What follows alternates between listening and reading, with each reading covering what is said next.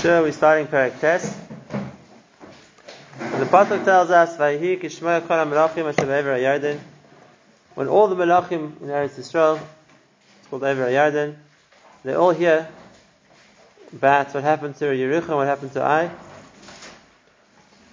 So whether they were Bahar in the mountain, Bashvela, which is in the plains, V'chol Chayf Hayam Agadol, on the other side of Eretz Yisrael, the whole seashore, El Mur Lebanon, right up till the Lebanon in the north. So all the nations, the Chiti, the Amori, the Knani, the Prizi, the Chivi, the Yevusi, all these various nations, they hear what Yeshua has done, so to speak, to Yericho and to Ai. So they realize that they're all, so to speak, on the firing line. They're all going to be attacked. So rather than wait for Yeshua to come and attack them one by one, they decide to plan a strategy together to fight Yeshua. They decide they're going to gather together and they're going to fight Yeshua and Klal Yisrael as a united army, rather than each one having to defend itself individually. Why? The Malbim explains why did this only happen after the war of Yericho and the war of Ai. So he explains that after the war of Yericho, which was clearly miraculous, there was nothing to do. If there's a supernatural, so to speak, power which is being involved in the battle, if that's the case, so it's not going to help the fight. They didn't have an aid, so they didn't know what to do.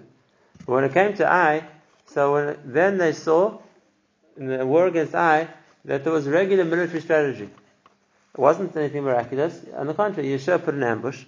He drew the people out and he fought them with an ambush.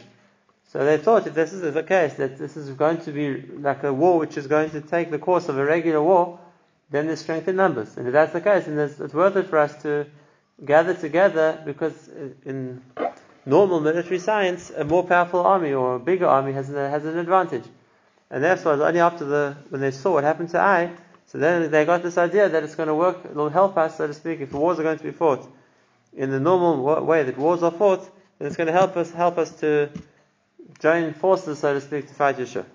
How long after Yericho? Combined, so to speak, military force which is going to attack the Jewish people is going to come in 2 Prakim's time. That's when they get together. But in the meantime, it was against the backdrop of this, so to speak, discussion between the Knani kings. How are we going to confront the Jewish people as a united force? So against that is where the story of the Givonim happened, and we'll see why this is a significant point. Why the Navi had to start with this introduction before it tells the story of the city of Givon. So what is it now? So now, having explained the background to what was happening between the kings of Canaan at the time, so what happened was there was one city which broke ranks. The Givon, the people of Givon hear what Yeshua had done also to Yericho and to Ai. And instead of joining the united force of all the other Canaanite kingdoms who were going to make a united campaign against the Jewish people, the people of Givon decided that they're going to try a different strategy. Vayasu gam heima ba'arma. They also acted with trickery. Vayelchu, they went vayitzayaru. The word vayitzayaru, the Masoros explains here, is they made themselves as if they were messengers. That's the way he explains it. Rashi brings it as a din of a tzir, which is also that they came as somebody who had come from a distant journey. They took worn out sacks to put on their donkeys. Same thing, they looked for pitchers which would hold wine, which were also worn out. They had already cracked. That when leather ages, it starts to get hard and it starts to have cracks in it. So they looked for something which would disguise who they were by finding old or worn out, so to speak, clothing or items for themselves to wear and for the animals to wear. Same thing, they put on shoes which had been worn out on their feet. The clothing they wore was also old. And they went to look for bread which was extremely stale. And the idea was to give the impression that they had been traveling for a long time or had come from far away, and therefore everything they had, so to speak, been subject to the ravages of the journey that they had been through. Slomis is like similar? Yes, Salmo. Now, as the pasuk says, "Vayasu gam hema ba'arma." They also acted ba'arma. What's the also? Who's this comparing them to? It should have just said they tried to trick Klal Yisrael. They also tried to trick Klal Yisrael. So what's the gam? What's it comparing to? So there's two Mahalchim in the Rishonim. They both need a little bit of explanation. The first one is the Mefarshim who say that the people of Givon, which of the 7 nations were they from? They were Chivim. And this was the Midah Keneged Midah for when the sons of Yaakov, Shimon and Levi, tricked the people of Shem. They told them, of course we want to make a peace covenant with you, of course we want to be close to you, just have a bris because we have a bris, and if that's the case we'll get on together, we'll marry each other. And like the pasuk says there, that they also ba'arma. But it was a trick. It was a little bit treacherous because it was a way to bring down, so to speak, the defenses of the people of Shem. It rendered them incapable of fighting, and then they were attacked. And therefore, here the Givonim, who also Chivim, did the same thing. The Yasa Gamheim Ba'arma, and that is a trick Klal Yisrael the other way around. And that is, even though they were not meant to, the Jewish people were not meant to sign a peace treaty with the nations of Canaan, but they tricked them into making a treaty with them. That's the one explanation. In other words, it's a very interesting Midah Keneged Midah. The Bnei Yaakov, when they so to speak made a covenant or an agreement with Shem, they should have, based on what they said they were going to do, they should have incorporated them, so to speak, somehow with the Jewish people. As they said, we will marry you, we'll be friendly with you, we'll partake as part of ourselves. And they didn't. What they did is they killed them all. And here was exactly the opposite. What they should have done to the Givonim, like all the nations of Canaan, they should have killed them all. And instead what they ended up doing was making a covenant with them. And therefore they had to accept them as members of Klal Yisrael. Not willingly, but once they made a bris with them, they couldn't back out of it. So that was exactly. That's the explanation. The second explanation brought down is, this is more interesting. The pasuk in Dvarim says in Tzavim, so Moshe tells the Jewish people that he's gathering everybody to give them his final words of warning and his final blessing, his imparting message. And he says, Atem nitzavim hayom kulchem lifnei Hashem Elokeichem. You're all standing here today in front of Hashem. And he goes through all the various subcategories, all the groups, the social circles in Klal Yisrael. Rishaichem, your leaders, Shifteichem, your judges, Kol Yish Yisrael, all the men of Yisrael. And then it says, the Gerech Hashem Yisharecha, even the Gerim who joined you, Mechoite veitzecha v'ashayev memecha. From those who cut your wood until those who draw your water. So what's the distinct about the people who cut the wood and draw the water? It's just a profession. We're going to see that was the job which was given to the Givonim. Here also. And therefore, Rashi points out there, that a certain amount of Givonim had already joined the Jewish people in the time of Moshe. And they had been put into the position of water drawers and wood cutters. And therefore, at that stage already, there were a number of Givonim, so to speak, who had somehow connected themselves to the Jewish people. And that was the job they were given. And that's why Moshe included them in the bris. When he speaks about all the strata of Klal Yisrael, he includes the Givonim, who were the water carriers and the wood choppers, like I said. And that's the case. The Givonim here, Vayasu Gam Haim Ba'arma, they also wanted to do Ba'arma what had already been done before. Have they tricked Moshe before? Now, it could be that there were Givonim already in the time of Moshe. The big difference was they didn't need to trick Moshe. And the reason was because, like we saw before Klal Yisrael went into Eretz Yisrael, so there was the option offered to the nations of Canaan to make a peace treaty with them. Right? They could have amicably abdicated, so to speak, given the land to the Jewish people and either escaped or joined the Jewish people as the Givonim did do. It was only after they came to Eretz Yisrael, like we saw at the beginning of the Sefer, that was no longer an option. And therefore, the Givonim who came at the time of Moshe didn't have to trick him. They could have come up front and said, we want to join you, we want to fight with you, and they would have been accepted.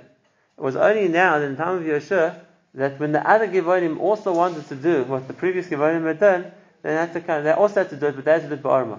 They had to do it with treachery, because over here there wasn't the option of coming straight to Klal Yisrael and offering them the option of joining them. More than we go to Sov Gevonim, that why this happened, so to speak, in Moshe's time, and why this was a repeat of the same idea in Yeshua's time. Just here, it was done in a way which Klal Yisrael didn't know who they were. So now the Gevonim have suitably attired themselves in a way which makes them look like they've come from a distant place.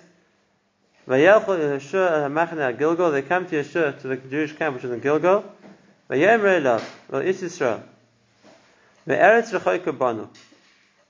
We've come from a distant country,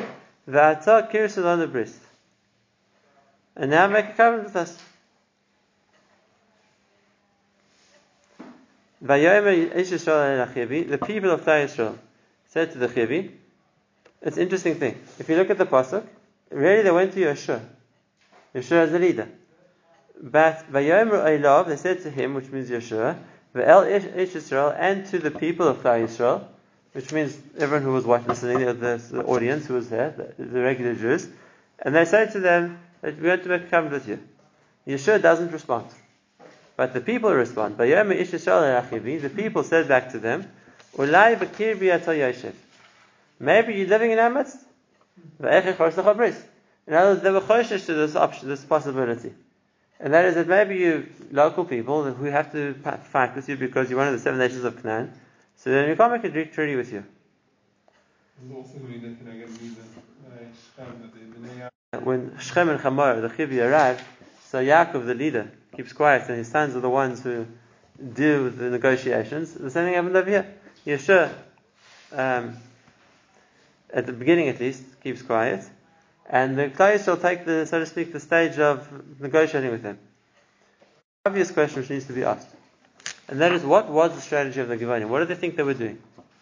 Right? Why did they come specially from a faraway country to make a bris with Yeshua? If they weren't residents of Eretz Yisrael, they didn't need it. Yeshua wasn't on a world conquering mission. Yeshua wanted to conquer Eretz Yisrael. So based on their own argument, we've come from far away. So what did you come for? What did you come for? You aren't being threatened. We aren't taking over the world. We're looking to conquer Eretz Yisrael. So if you're saying, and you said yourself, we've come from a distant country, if that's the case, why do you have to make a bris? You're not under threat at all. There's more than one answer to this question, but it's an essential point in understanding what was going on, because otherwise they didn't think, they don't have a logical, so to speak, point that they're coming for. So the first, we'll see there's more than one, like I said, answer to this, but the first way to think is, and that is the din of the 7 nations of Canaan. The din of the 7 nations of Canaan was a din of the 7 nations wherever in the world they happen to find themselves, or only the ones who are living in Eretz Canaan. In other words, if you had descendants of the 7 nations who had emigrated and weren't in Eretz Canaan right now, would they also be subject to this din of being destroyed? Or was it only the Shiva Omas who were living in Eretz Canaan? Right? It's an interesting question. The one example of this is the Chazal that tells us that out of the 7 nations, Klal Yisrael actually only landed fighting up with 6 of them, because the Girgashi decided to leave.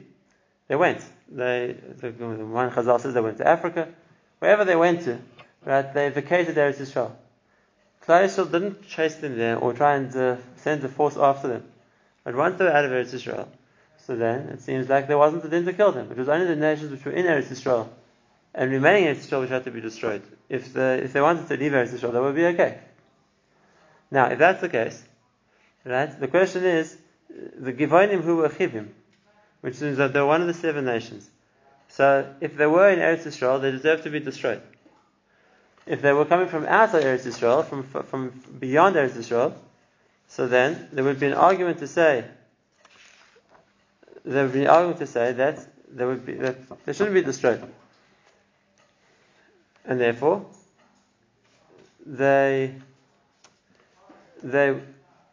wanted to come with that argument to Yeshua, and that is that even though we chivim, but since the matter we're coming from out of Eretz Yisrael, and therefore we shouldn't kill us. We aren't, so to speak, we are part of the Sheva Umas, we're not living in Eretz Yisrael, so therefore we aren't in the din of the Techai Kol Neshama.